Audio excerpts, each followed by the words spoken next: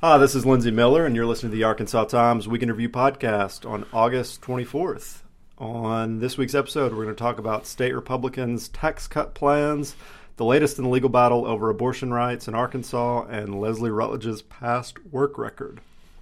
I'm joined as usual by Max Brantley. Hey. So, a tax task force controlled by Republicans, as all things in government are, and the governor have endorsed a tax cut plan that would be a boon to the wealthy. Well, surprise, surprise. They hadn't done enough for the top income bracket. So apparently the favored plan is it's not clear whether they do it all at once or phase it in over 2 years, but take a 1 percentage point off the top bracket, take it from 6.9% to 5.9% for income over $80,000. And 1 percentage point works out to about a 14% tax cut for the people who get it. And, it'd be an enormous windfall for millionaires. What the state does not do is break down, it'll cost $200 million overall. And about 1% of the savings will go to poor people. About a third to a half of the savings will go to middle income people, but they're the biggest number of taxpayers. They'd get on average $75. But the wealthy would just score big time.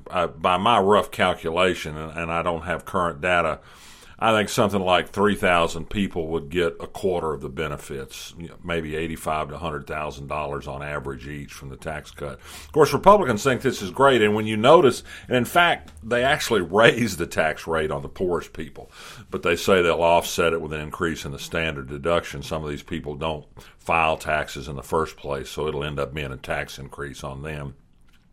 And they say, well, we took care of them with a tax cut a while back. It's time we got to help out the people on the top end. The other thing is that there are other tax, quote, reform, unquote, proposals pending in other areas of the tax code that would add another $150 million in tax cuts. And again, mostly benefit corporate America. That's their corporate Arkansas. There's no talk about sustaining government services, which are already underfinanced. It's a classic Republican trickle-down economics, and it's an article of faith for them, and they simply can't believe that anybody would object to this. Jared Henderson, the Democratic candidate for governor, says it's crazy to give a huge tax cut to the wealthy when we have need for services and our education system clearly is under par. We can look to some other states to see how this might play out. Well, it was a disaster in Kansas, for one, and if we follow down that path, I think the results here will be the same. I did one of my standard rants yesterday, but, to the Charlie Collinses and the Asa Hutchinsons and the Jim Hendrens of the world who say if we just cut our taxes enough, everybody's going to want to move here and do great things. Well, do they really want to go to a state simply because of low taxes? In fact, the data shows that's not true. But they want to go to places that have good schools, which we don't have. They want to go to places that have great infrastructure, which we don't have. We can't even finance maintenance of our highways. They want to go to a place that has a realistic view of the criminal justice system and doesn't have overstuffed prisons where we over-incarcerate people. They might want to go to a place that doesn't discriminate against gay people. They might want to go to a place where women's medical rights aren't treated like dirt. I think those things are more important to really forward-thinking companies than a tax rate is. But that's just me. I think that people are going to California despite the highest income tax rate in the country. And I want to add the people who will really make out like bandits from this tax cut, and you can go down the list. The Waltons would be worth tens of millions of dollars to them. Dillards, Stevenses, Murphys, Hunts. These are all people that don't really need the money, and I would add in this terrible high-tax state that is supposedly a disincentive to business creation, they seem to have done okay. Yeah. Doubt they're going to be moving operations if this doesn't go through. All right, moving on. The 8th U.S. Circuit Court of Appeals this week refused the state's request to activate a law aimed at putting medication abortion clinics out of business. I don't know if to make good news out of this, well, it's good news in the short run in that Planned Parenthood can stay in business providing medication abortions, which is a very safe procedure that's done in the very first weeks of pregnancy with pills. Whether it means the 8th Circuit might be looking more favorably at keeping the law in place when this law is ultimately fully tried in court. In other states and other circuits, this rule that says you've got to have a doctor with admitting privileges before you can dispense these pills has been held to be unconstitutional. It's meant to put these places out of business because through threats and extortion and all kinds of bad practices, no doctor wants to be associated with Planned Parenthood. They're afraid somebody will kill them or something bad in any event. And so just for some background on this is the case that originally U.S. District Judge Christine Baker ruled unconstitutional. Then the Eighth Circuit kicked it back. Said, to her. No, you didn't have enough evidence that this really caused a burden to women. We want some specific data on the number of women who would be burdened by this law. And she did some further information gathering and gave some numbers on. I mean, it's just terrible because you've got this 2-day wait, this 2-visit thing on abortion to begin with, and if you got to go to Fayetteville, it's a 2-day drive. It's just all these terrible obstacles. It's meant to put them out of business. I mean, there's just no doubt about that. And so she once again ruled that the state law was unconstitutional and shouldn't be put in effect. And the Eighth Circuit was asked again by Leslie Rutledge in her persistent war against women to lift the injunction again. But this time they said no, and it was just a single one-sentence denial. And so, I mean, I don't know that we can draw any legal conclusions from it or not, but at least they're still in business. Okay, moving on. You mentioned Attorney General Leslie Rutledge after a Democratic Party operative filed a Freedom of Information lawsuit asking for Department of Human Services records from Rutledge's time there to be released, and Circuit Judge Tim Fox agreed. Rutledge herself invited media to her office to release the personnel records. Well, she decided they were going to come out, most likely, which they did the next day, and might as well get out in front of it and try and put the best spin possible she could on it. Her story is going to be that she was a great employee of DHS, and they just either hated her politically or got mad because she quit without notice and unfairly added some stuff to her file after she left. She probably should have been notified they added this note to their file, but I think it's pretty clear what we had here. We had somebody who was a mediocre at best lawyer, incompetent based on some of the records that came out. She mishandled 2 adoption cases. She didn't show up on time for court. She bungled the handling of witnesses. She got, at best, a C grade in a department that's not known for its high-quality standards. A C at DHS is an F anywhere else. And then she left without notice, having a whole slate of cases of foster children she's supposed to handle, and she kind of said, sorry, I'm out of here. And they said, won't you please stay for a couple of weeks and clear up these cases? She said, no, I got to go join the Huckabee campaign. And at the same time, out of her mouth comes a statement that I've had public service baked into me all my life. She's had Advance and Leslie Rutledge baked into her all her life and has never done well at any job she's ever held, including Attorney General, I might add. And so the record's pretty clear that she was a D-grade employee who did sloppy work, who had caused unhappiness among her supervisors, and who left without notice and left them holding the bag. And she's going to paint herself as a victim. And unfortunately, in Arkansas today, given our Republican proclivities, that's probably good enough. Well, perhaps even more germane to the race at hand, as she's done throughout her time as Attorney General. This week, we had several reminders of all the legal action she's taking again that would harm the state. It's just astonishing. Well, she's issued 2 or 3 news releases, I think, this week, how proud she is that the Trump administration has followed the lead she took in some lawsuit interventions and rolled back the Clean Power Plan and is setting aside Obama administration rules on air pollution from coal-fired electric power plants. This Trump administration's own data shows that rolling back this rooms means more people will die from pollution in the air because of this rule. And Leslie's proud of it.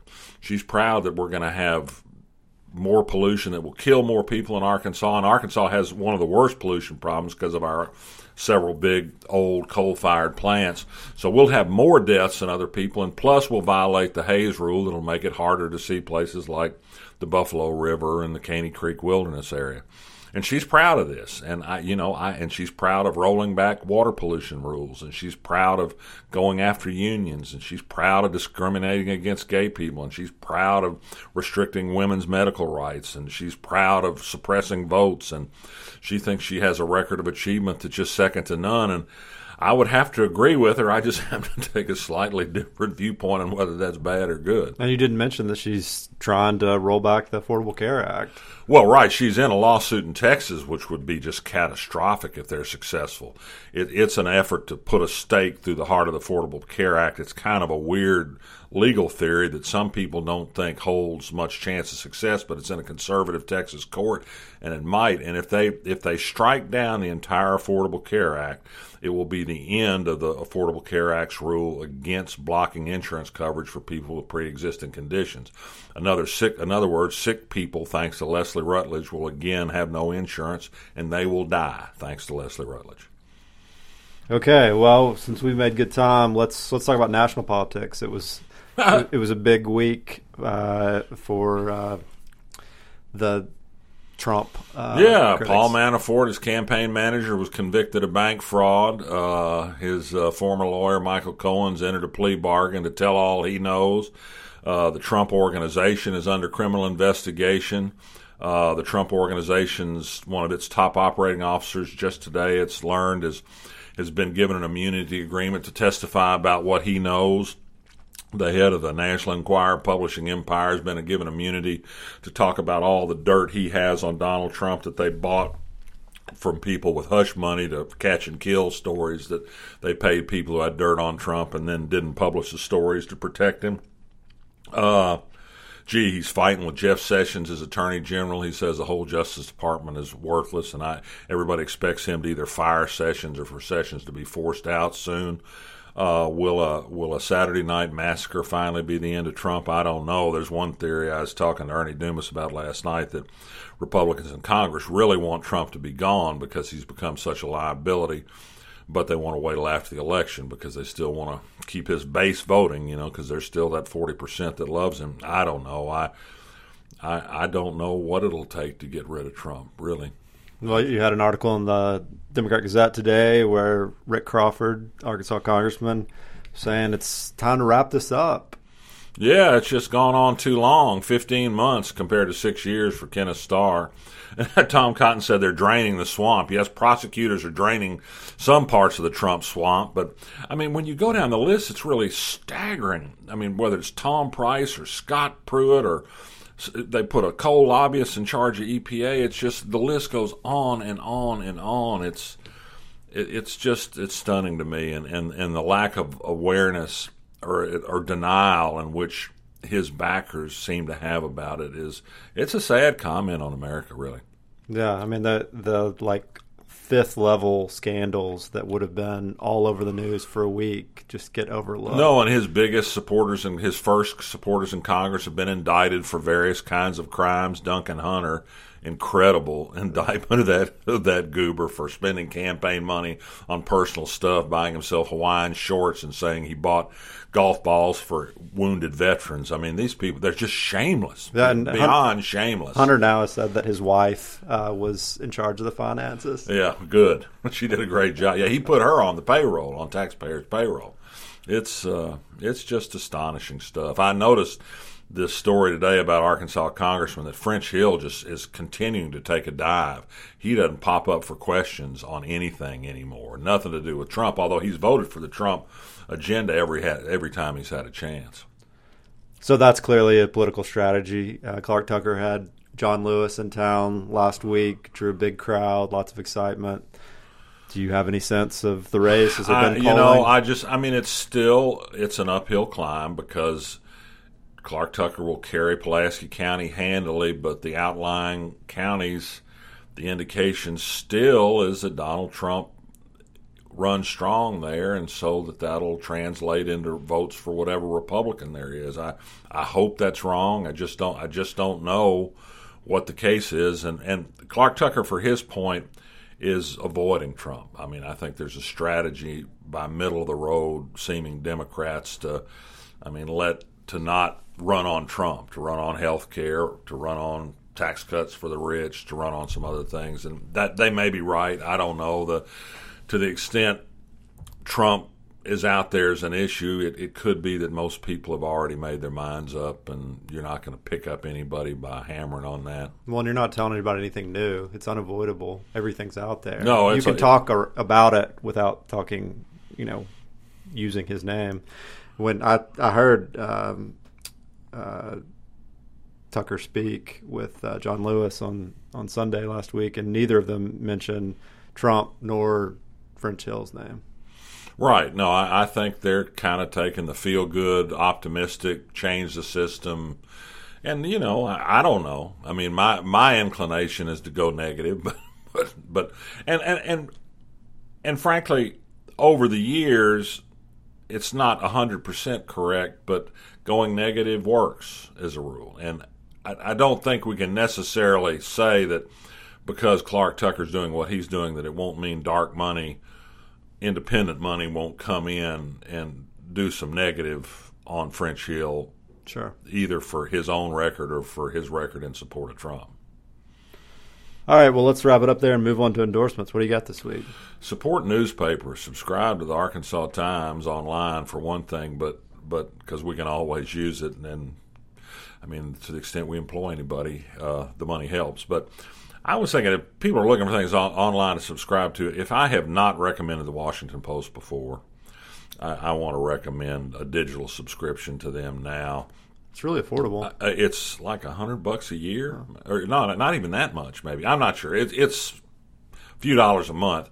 But here's the thing about the Washington Post, and I'm still a subscriber to the New York Times. We take the daily print edition, in fact, and it's a great newspaper. But the Washington Post engages in a lot less thumb-sucking and what-if and made-up analysis and has a whole lot more just old-school, straightforward reporting. And it is covering Washington like to do. It's just day after day on top of stories, breaking stuff. And in a way that is, I know Trump hates them and thinks that Jeff Bezos is biased against them and all that, but there's just a bunch of great, straight-ahead, well-sourced reporting, and I think your money is well spent to subscribe to the Washington Post.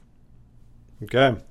The woman who cuts my hair is in a salon, and I think she mostly cuts women's hair, but she's my old friend. I go to barber shops. Well, I'm getting there. She's my old friend, so I go to her just because she's my friend and she does a good job. But she's pregnant and taking some time off, so I was stuck trying to find where to go and asked around, and our colleague Benji Hardy said that he rotates between Sullivan's and Jerry's and two institutions in the Heights. And it's been, as a kid, I always went to a barbershop in Searcy where I grew up with this guy that everybody called Smokin' Joe, and he used a Flowbee, I think is what it was called. It's like a hair vacuum. I don't know the mechanics of how it worked, but I don't know that. A bit frightening, and he would cut your hair in about 3 minutes with it. And you got a haircut, but it didn't look so nice. So it'd been a while since I'd gone to barbershop. But I went to Sullivan's today, and no time at all. Great haircut. Plays Bonanza. I used to go to Jerry's. I now go to Sullivan's because the timing works for me. When I go, it's a slack period, and he does it fast. Yeah, and it's pretty affordable too. No, it's just like $13. It's cheap. Yeah. So there you go. Both those barbershops are perennial winners in our best of poll. So I'm sure it's not a secret to folks. But if you haven't gone to a barbershop in a while, they always got a wildlife show on the satellite TV in Sullivan's. Oh no, he's playing Bonanza today. Oh, is it Bonanza? Well, that's good. Bonanza's good. Yeah. All right. Well, thanks for listening. Subscribe via iTunes or your favorite podcast service. We're on Spotify, and check out our other podcasts. By the way, speaking of John Lewis, the Rock the Culture guys got an interview with him, so check that out. Latest Rock the Culture. We'll be back next week. See ya. See ya.